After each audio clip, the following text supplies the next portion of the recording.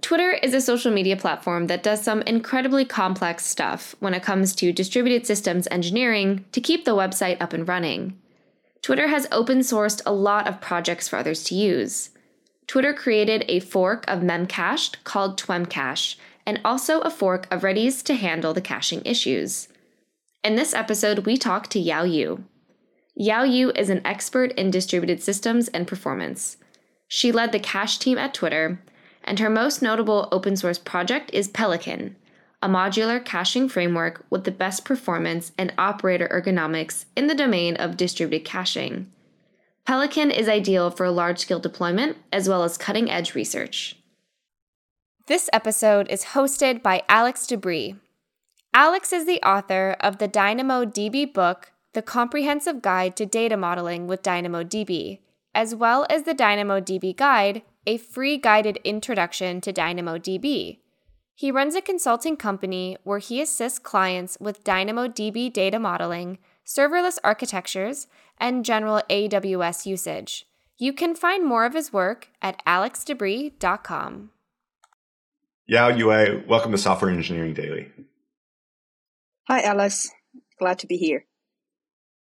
Awesome. Well, you are a former principal engineer at Twitter, and I'm excited. I'm honored to be talking to you because you're kind of a legend in like the back end caching performance spaces. I think people that know what's going on there really respect your work and what you've done.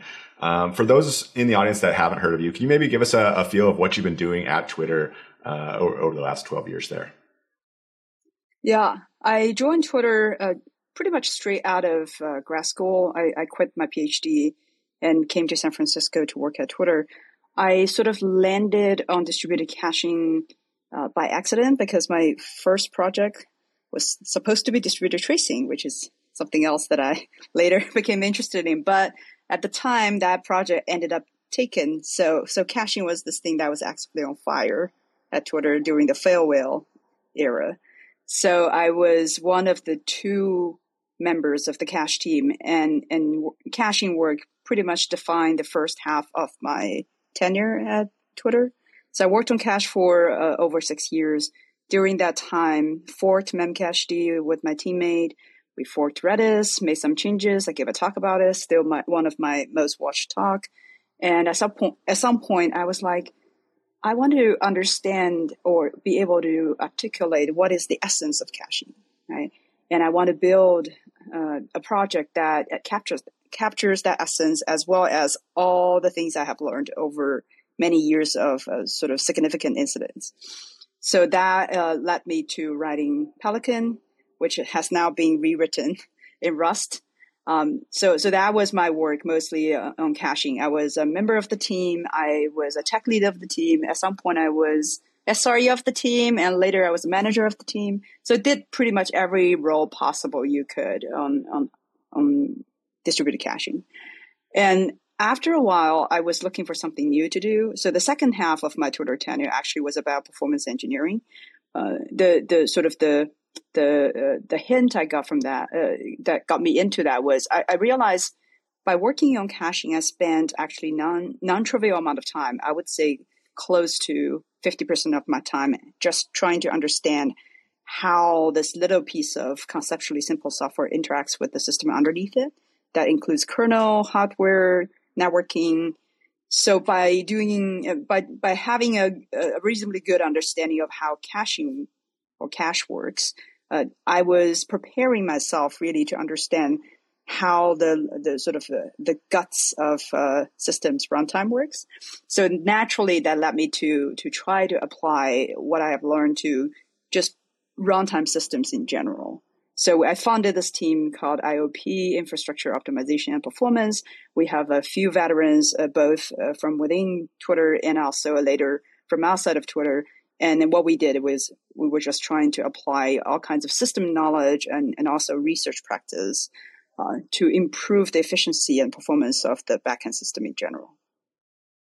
Awesome. And were you the team that was like setting up distributed tracing across Twitter? Because I've heard lots of good things about the distributed tracing of Twitter. Or were you using some of that insight to then drive efficiencies? Or what did that look like on that latter half of your tenure? So the first, I would say up until 2018, I had very little to do with distributed tracing. So one of my coworkers, Johan, he was the original author of Zipkin. Zipkin later got open source and became OpenZipkin. OpenZipkin morphed into OpenZipkin v2, which is now part of the Open Telemetry tracing standards. So there, a lot of people don't know this, but the tracing standards sort of originated from Twitter, which of course was inspired by one of the Google papers that didn't come with a implementation. So everybody else at the time, right, was just trying to reproduce that.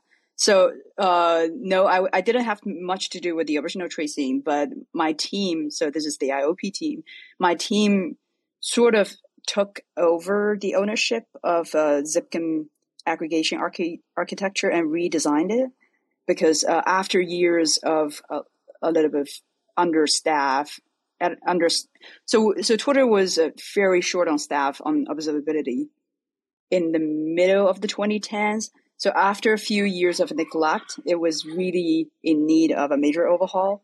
So my team redid the aggregation pipeline, and then we started actually doing aggregated analysis. And this is another coworker of mine, Rebecca Isaacs, who did most of that. So we can talk about that some other time, but I'm not the expert, but I was the sponsor for a little while at Twitter to get this work moving forward. Awesome. Cool. I want to hear more about the performance engineering because I think that's so interesting. But first, I want to start off with the caching stuff because, again, that's where I sort of know you best from. You mentioned Pelican. There's also SegCache projects you've worked on. But one paper I love of yours is the 2020 Usenix paper that was just like, it's titled basically a large-scale analysis of hundreds of in-memory cache clusters at Twitter, and just looks at what I think 150 different caches, does all the tracing of the request forum for a week or so, generates like 70 terabytes of data, and then just analyzes request patterns, TTL, object sizes, miss ratios, all sorts of things, which I think is really interesting. So I recommend everyone to check that out, but maybe you could give everyone a sense of like the scale that Twitter is working at and realizing, a lot of people use caches, but probably not near the level that Twitter does. So like, what does the cache infrastructure at Twitter look like? So cache infrastructure at Twitter, I think, has a few characteristics. One of them is that you mentioned we have over 150 clusters in this paper, right? So we started from a multi-tenant, we started from a single tenant cache design and pretty much stuck with it. Single tenant here means that not necessarily that every data set will have its own cluster, but we're much closer to that than everybody being in a gigantic cluster, which is often the preference of a lot of stateful services. And the reason for that is, we have such a diverse collection of use cases. Some people have large objects, some people have tiny objects. Some workloads were read heavy, some were write heavy, some had very tight SLOs, some was very tolerant. So it was difficult to get even observability if you have a multi-tenant system. And B, it was much easier to cater to the specific needs of individual data sets or individual teams if they were separated or isolated at the process level. Right? So this is one of those things, like even within Twitter, it's a bit of an unusual choice to have many, many clusters. And one of the things one of the challenges this brought us is we had to automate a lot of the operations very, very early on because nobody wants to manually deploy even 50 jobs, never mind 200. Right? So this is one characteristic. So it's a little harder for me to talk about sort of cache in aggregate, what's the aggregated QPS, et cetera, when we have so many clusters. And the fact is, when you have individual clusters, then the aggregated QPS doesn't really matter as much. So I would just say the largest cluster, one of the largest clusters we have, has over 100 million requests per second at daily peak. So that's the scale, which is big, but it's not. I certainly wouldn't claim this is the largest in the industry. But as a matter of fact, I know Facebook has a cache cluster that's at least 10 times bigger. Right? So after talking to some of them, so it is a respectable. It is respectable, but it's not crazy. So what we did is we tried to be able to serve customers big and small. from 100 million requests per second all the way down to maybe just a few. And arguably, I think our design were mainly designed for the bigger tenants or bigger use cases than the smaller ones. When you joined the team, was there a centralized cache infrastructure team, or was each team sort of spinning up and managing their own cache, and eventually it got migrated over to a more centralized team? So back in 2010, when I joined, I was the second member of the cache team by about a month. So I was a month behind the first member of the cache team. But before that, plenty of people worked on cache. So my understanding there was a bit of a Wild West era before me. So there were caches. People were using caches, for years by then, right? And a lot of the people who later became principal engineers of this or senior director of that, at some point chipped in on cache because you have to. Otherwise, we couldn't keep up with the scale. But as a dedicated team, it really only started in 2010. And sorry, what is the second half of your question now? You were talking about the. Oh, I can't even remember now. But yep. You mentioned that while on that cache infrastructure team, you forked both Memcache, this is Twemcache, and then Redis. Is that Nighthawk? Is that correct? Nighthawk is a solution. We forked Redis to create Nighthawk, but Nighthawk has other components. Okay. Why? What led you to? What were the sort of the unique needs of Twitter that led you to forking, these existing open source projects? So forking Memcached was not my decision. I was too junior at the time to make that decision. So the other member of the cache team, who was the tech lead at the time, de facto tech lead,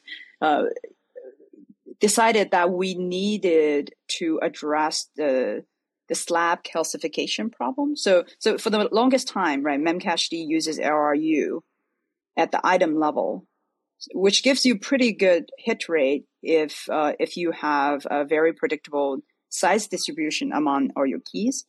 But because Twitter in the early days was using Memcached actually to cache timelines. So timeline is just this collection of, it's a list of tweet IDs that is ever growing if you keep following more and more people. So that particular access pattern was actually really bad for the LRU design that was in Memcached. What we need to resize the items. So we need to move slabs from one slab class to another so they can be used to store different sized timelines. And that was very difficult to do efficiently in Memcached. So this was the primary trigger for us to fork Memcached into Twemcache. And once we got on that, so the goal actually was to design a new algorithm to evict keys and reuse slabs. But once we got started, we also did a lot of things you would do when you just scrutinize a code base. So we ended up doing a lot of code cleanup and style changes and refactoring. And it was not long, like maybe a couple months after we started forking, that we realized the diff we created cumulatively was already bigger than the original Memcached repo. So that's the extent of the refactoring. So there was no going back at that point, right? If we were still thinking about, should we upstream the change? By then we're like, okay, this is not happening. We should just fork it and maybe release it. And that's what we did. So Redis was a slightly different story. We certainly were not nearly as ambitious in our modification effort as with Memcached. And also Redis was a much bigger and richer code base, right? It already had like a dozen data structures and different types. And we mostly were just trying to create a couple of alternative implementations for the workload that were not covered by Memcached, but also was very important to Twitter. So again, timeline was the workload or the product that drove innovation. and the HyperList, for example, the HyperList that I worked on was a direct response to what home timeline needed at the time. Right? So again, this decision to fork wasn't really my decision. It was the thing that the product team really needed, and they wanted someone to get it done, and I was the person to help them. It's just with Redis, it's just simple as that. And Nighthawk came later, but in the beginning, it was using Redis to store various type of timelines, and that was the beginning of forking Redis. So you mentioned Memcache more there as compared to Redis, and I think also in the paper it mentions that Memcache is used quite a bit more heavily than Redis at Twitter. What's the reason for that? Is it sort of like where those products were at that time, or are those unique needs of Twitter? Because I think generally in the industry, if you look at database rankings and stuff now, Redis tends to rank above Memcache. So why was Memcache more popular at Twitter? There was just a lot of simple, dumb use cases. Dumb, I use dumb, right? But you just need a key and a value, and you need it to come back fast, and you don't want to think about it too much. And Memcache is really good, or Memcached-like services is really good for that. I think the rise of Redis in popularity, mostly, this is my impression, I could be wrong, right? But I think it mostly comes from using Redis as a very expressive database. And I'm not saying that use case does not exist at Twitter, but as far as the cache team is concerned, we were trying to limit ourselves to proper caching use cases instead of databases. And there was a different team that was in charge of databases, and they had some features that overlaps with some of the Redis features, right? I wouldn't say it's the same, but it's just like not our concern. So that's why we ended up having, you always have, like, in terms of numbers, it's easy to have a very large number of the most basic use cases, which was Memcached. And for Redis, even though we don't have as many, in terms of numbers, we have about maybe 10% the number of use cases as we have Memcached, but those clusters tend to be quite a bit bigger on average. So they are fewer, but they are definitely very, very important. So you mentioned you helped build Pelican, which is a caching framework. What led you to build Pelican, and what's Pelican all about? So I was thinking, because I forked Memcached and I also forked Redis, I spent a lot of time just reading the source code of these projects. And the team at the time was also on the hook for maintaining both projects. And these were not the only cache backends we touched, right? We also built something called FatCache. I think you can still find it on GitHub. It never went into production, but it was an attempt to put slabs on SSD. So this was years before Memcached started doing external store, right? Which is now a part of their main code base. And we also had a project called SlimCache. It's a bit of a sort of tongue-in-cheek joke against FatCache, but SlimCache is a low metadata overhead. So typically in both Redis and Memcached, when you store a key, you store some metadata, and the overhead of that is on the order of 40 to 70 bytes, depending a little bit on the implementation, which is a lot if you have a very key value, right? So one of the effort we had early on is, like, we have a lot of counters which are very tiny keys and very tiny values. Can we make the memory efficiency a little bit better compared to what is, the standard open source solution? So SlimCache was a limited. It's a storage design with a lot of limitations, but one thing it excelled at is it had extremely low per key overhead. But again, this is something that we wrote and it worked, but we were never able to put into production. And the reason for that is if you have a team of digit number of people, somewhere between 5 and 10, maintaining 2 solutions is already a lot. Maintaining 4 or 5 or 6, the proliferation of code bases was completely unsustainable. So that also got me thinking. I wanted us to be able to innovate, but I didn't want to incur the tech debt or the tax that comes with it. So I started thinking, how can we introduce new features without the proliferation of code bases, and what is the essence of cache? Like, more specifically, what is different between Memcached and Redis? Is that difference fundamental?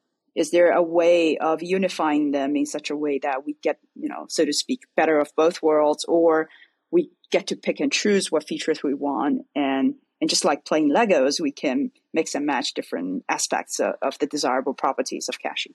Right, so that really was the sort of main motivation of doing Pelican. Is I at some point I concluded that distributed caching, or the backend of distributed caching, is nothing more than a very high performance RPC server, often written in native language, plus one or more storage backend as a library that you can use to store key values or richer data structures.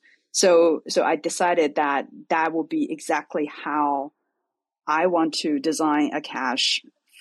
If I have a clean slate, then that's how I would design that. I want to make that separation of these two parts very, very clear, and basically have abstraction of different modules that reflect the nature of caching.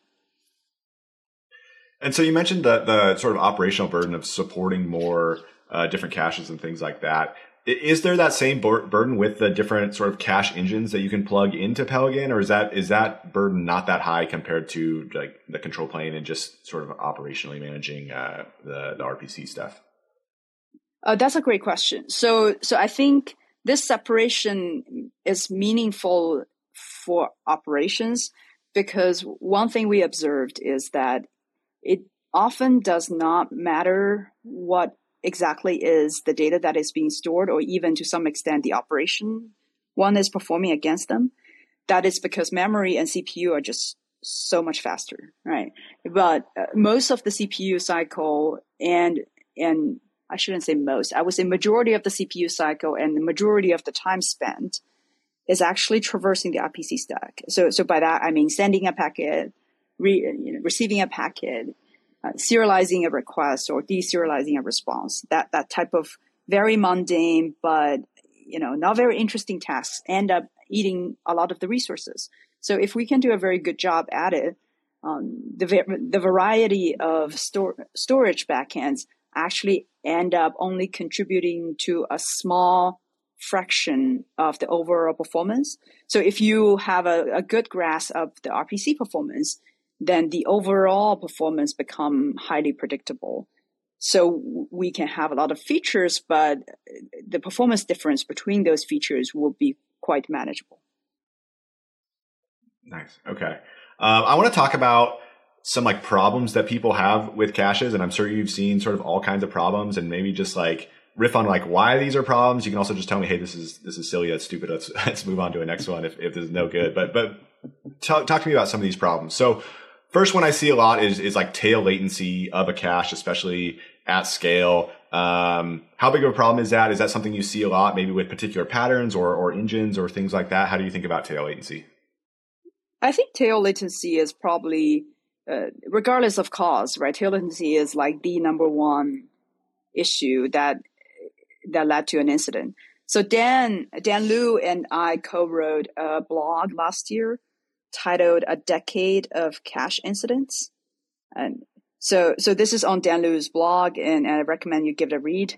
A lot of that was sort of scraped from internal tickets and sanitized, but these were the law debugging material that we generated at the time. Right, so if you read through those things, you will find there are a lot of causes that led to a very small fraction of cache slowing down, sometimes periodically, sometimes triggered by an event. But that one small event can snowball into something much bigger, and depending on how the overall backend is designed.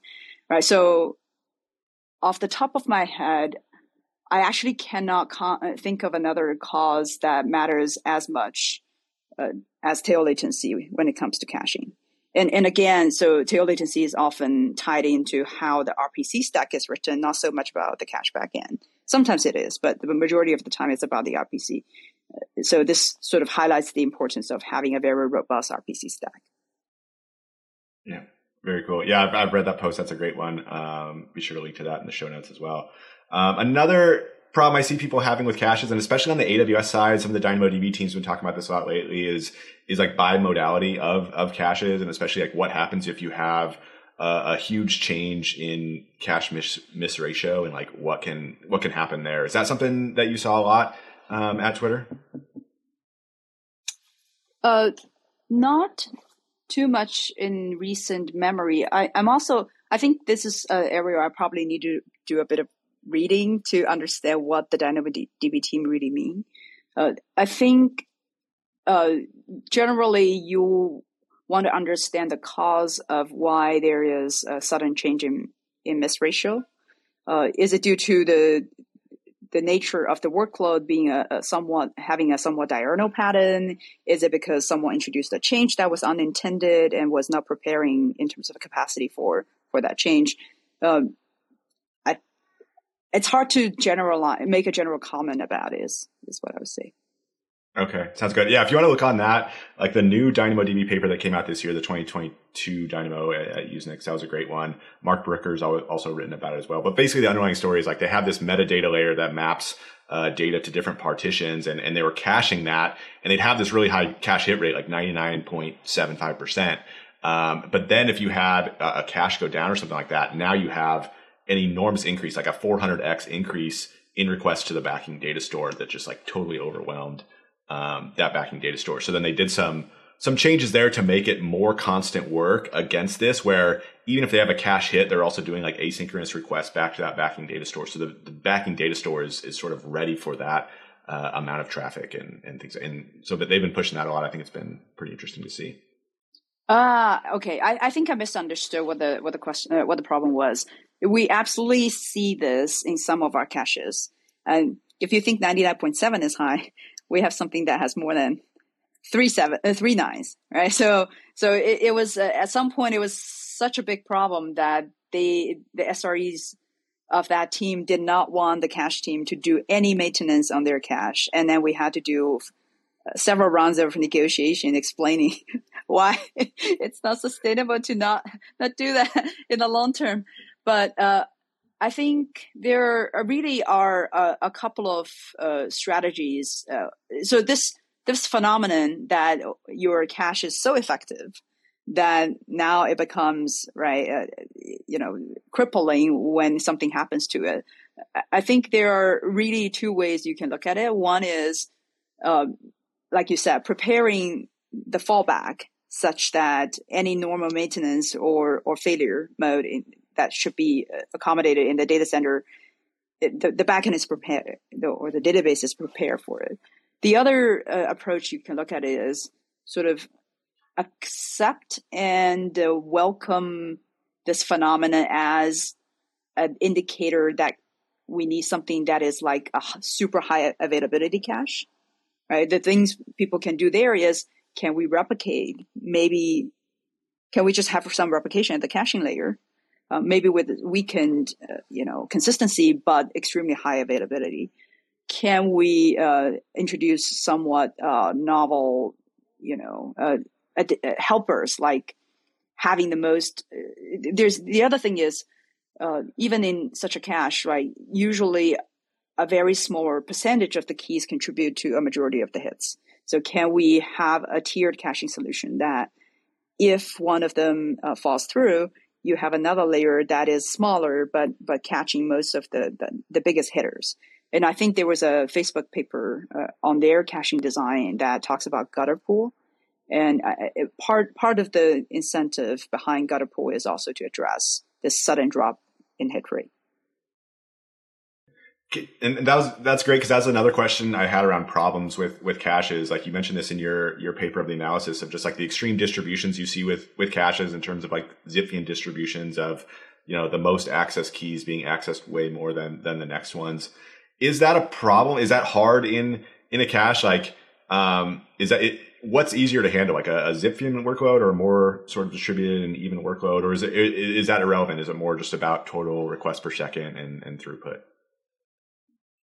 I think having a more skewed distribution definitely gives you more opportunity to do optimization. And maybe that makes optimization a bit more necessary. Like sort of depends on how you look at it. Is it an opportunity or is it right, occurs. One thing that is absolutely hard for any stateful services is a single hot key that is hot because it's hot on write. That particular phenomenon is very hard to defend yourself against. But if it's just like a typical hot, read hotkey, then there's multiple places where one can build their defense mechanism, right? You can cache it in the proxy, you can cache it on the client, lots of things you can do. But write hotkey is extremely hard. Yeah. In terms of like, those harder problems that you see in caches, how much of that were you able to solve within your team at like the hardware software level? And how much of it was just like educational, like working with the team and understanding more about their use case and just like, hey, you have to use this particular strategy to do some of that? So for the incidents that were prominent and in many ways shaped the cache development roadmap, I was not aware of any single one that the cache team could just fully address on its own. It's always about working with the customers, and that's because the workload is very important. Understanding the workload, just understanding alone, is very important in addressing the problem. And often the solution is about changing the client behavior, maybe reducing the burst, or maybe reducing the number of connections, or maybe switching them from a blocking connection to a pipeline connection. So some of the most important issues, I think, are rooted in the client-server interaction, and that requires collaboration on both sides to solve the problem. How did you sort of, I guess, like, what was that interaction like with the team, especially as new engineers come on, or maybe people that haven't worked with cache before? Like, what did that education, did your team take that on, that sort of education and collaboration, reach out? Did people know to reach out to you, or what did that look like?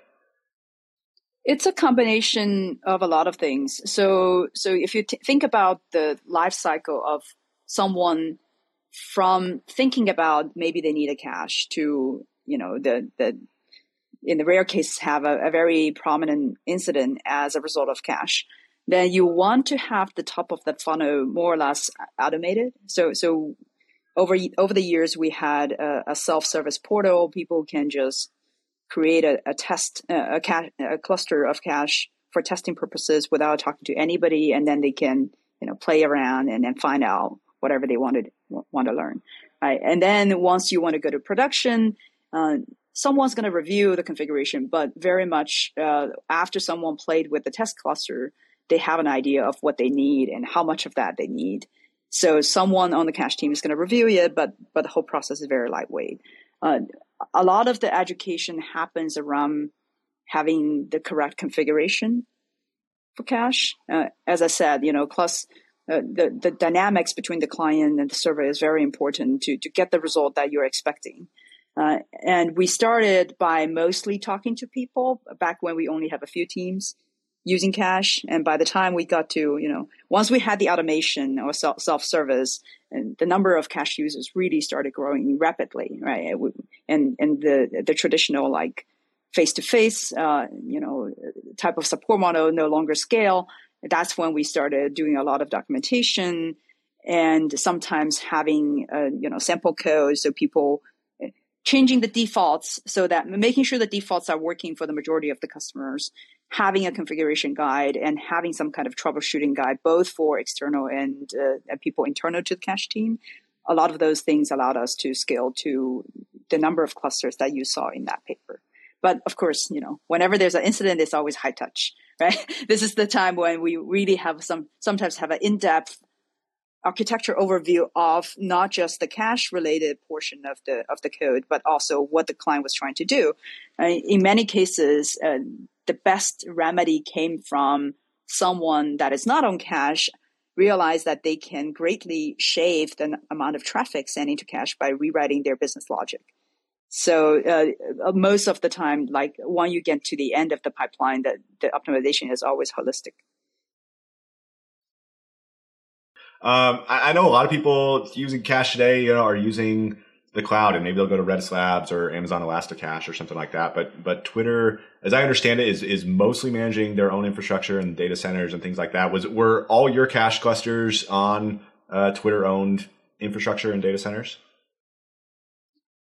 We do use some of the cloud native commercial solutions, especially by ways of acquisition. So I wouldn't know all of them, but I know for a fact that we had more than one paid Redis users just as teams within Twitter. But by volume, by the amount of traffic that we serve, yes, the overwhelming majority of our traffic were served out of on-premise and self-managed clusters. And what does that interaction model look like for you as a cache infrastructure team? How are you managing all these different servers? What does that look like? What does that interface look like? We try to automate as much of that as possible. Think about if you have 300 clusters and potentially 300 customers, you really don't want to have to think about most of them, right? We know who our most important customers are, and they have ours on their speed dial as well. But 90% of the time, if we have a good enough operational infrastructure in place, things would just happen without anybody paying too much attention. So that would be the nature. I think there's a strong 80-20% rule, like 80% of the use cases we never thought about, 20% we at least were aware of. Of those 20%, maybe there's another 20% that we engage on a regular basis because they are the troublemaker, or we are the troublemaker for them. And then we just make sure we talk with each other a lot. And by volume, those really are the majority of the throughput that is served out of cache. So if we take care of the tip of the iceberg, then everything else will follow. Well, I love all this cache stuff, and I could keep going on that. But I do want to talk about performance engineering as well, since you've been doing that more recently. Can you tell us any cool wins or stories or things that you learned or helped teams solve while you're doing the performance engineering work at Twitter?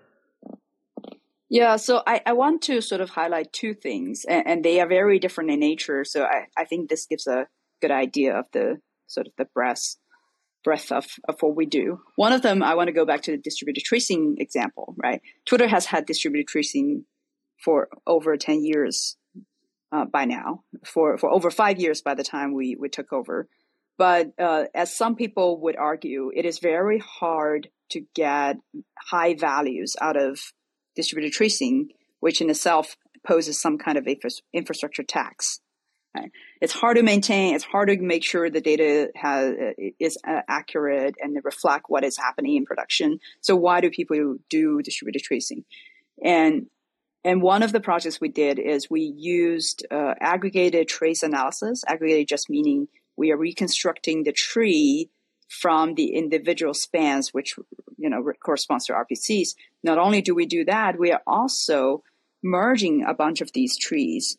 So the benefit of doing that is, if you look at a single distributed trace, you say service A calls service B, which subsequently calls service C. Is that always happening, right? Is that path always there, or is that just a coincidence? And 90% of the time, A calls B and B calls D. Right? So a lot of the questions only make sense when you can perform some kind of statistical analysis against a very large corpus of data. And that is exactly what, aggregated trace analysis means. And if you do the correct version of that, then you can answer a lot of wonderful questions, such as if you launch a feature, let's say the feature enters the backend from service A, what kind of database pressure would this feature put on another service, let's call it, service D, which is a database that is 7 hops away, right? Traditionally, doing this kind of prediction is very hard. You sort of have to talk to every team along the path, and then hopefully they have some metrics that would attribute their traffic to every downstream. But it's a very tedious process, and you are likely to miss someone, right? Or some team on the path which have no clue about this attribution. But distributed tracing automatically gives you that ability to answer this type of question for really any path in the system. And similarly, you can ask questions about, I have this giant tree, but which server or which service is really the one that is slowing me down? So this is important for optimization because you don't want to optimize the things that don't matter. If you want to shave latency, you want to shave the one that is directly contributing to user perceived latency.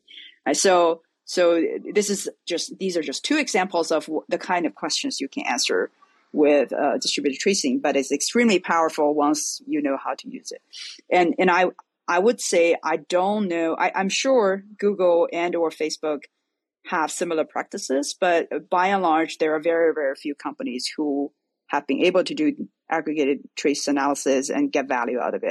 And I think Twitter is one of them. And the other example I have is now we're changing gears completely. We have this wonderful team member who had a PhD in also like low-level systems performance. He came to Twitter and decided that, we have a serious workload interference problem in our container infrastructure. So what that means is you can have, let's say you have two workloads running and both workloads are very bursty. Right? So typically in a container, each workload is limited to the number of CPUs that they reserve, except that in reality, that is not what happens.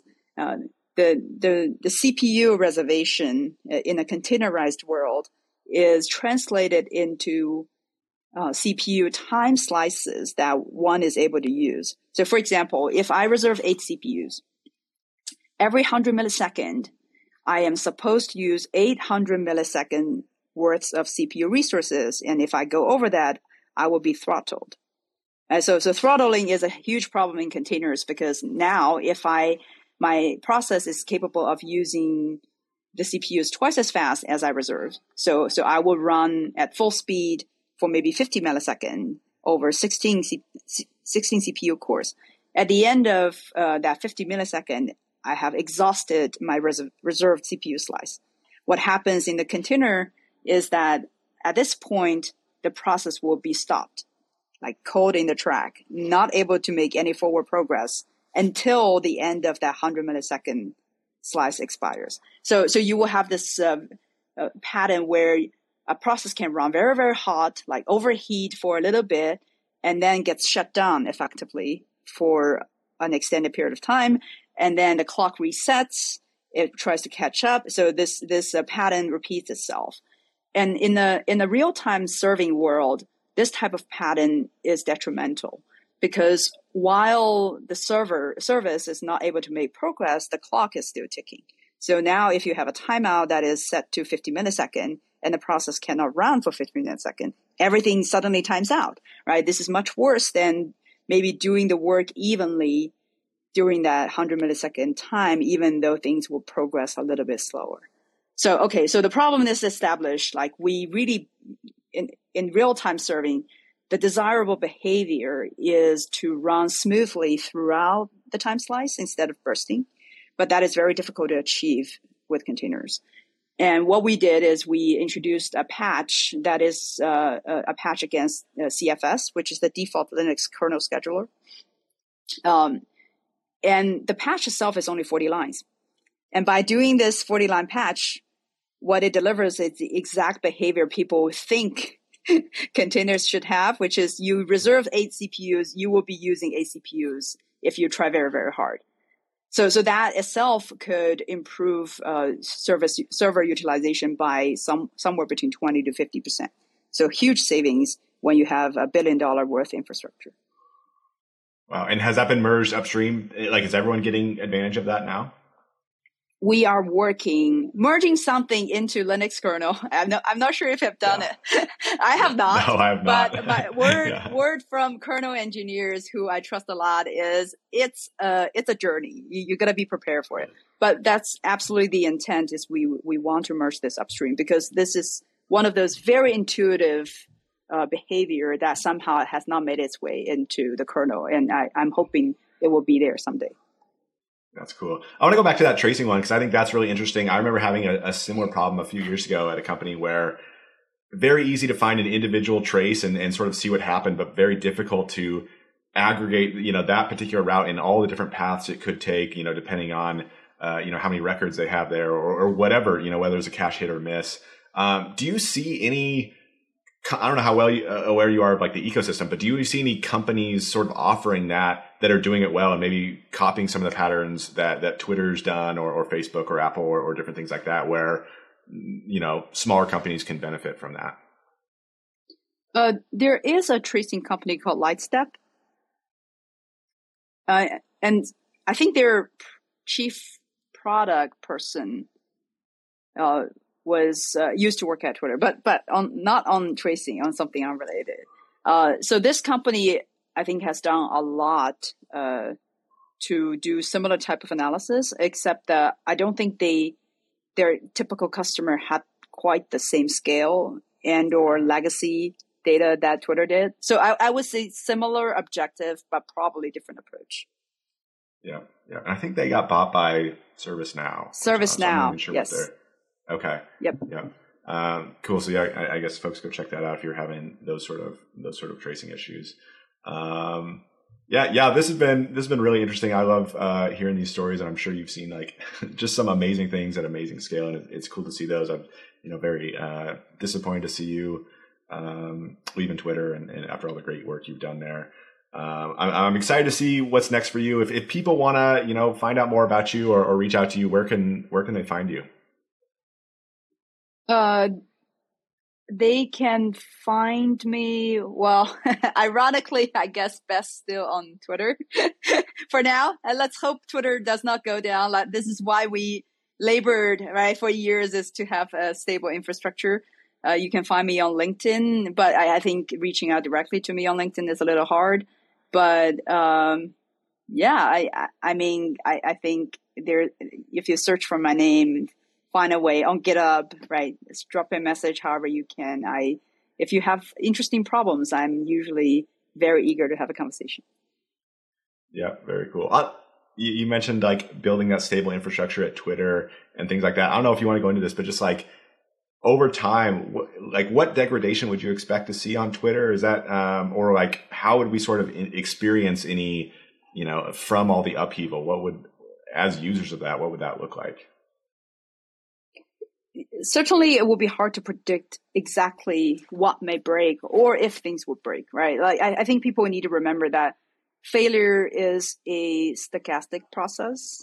You cannot predict when exactly, you cannot predict what exactly. But the type of things I think are likely to be agents of change or agents of failure would be if Twitter start deploying a lot of changes, especially changes that change how services are being used, and people are not following up with the proper capacity or reliability exercise to readjust to that, then failure will become more likely. If the service remain largely stable without change, which is what has been happening for the past few weeks, then I think things would run mostly okay on autopilot, right? Just self-healing.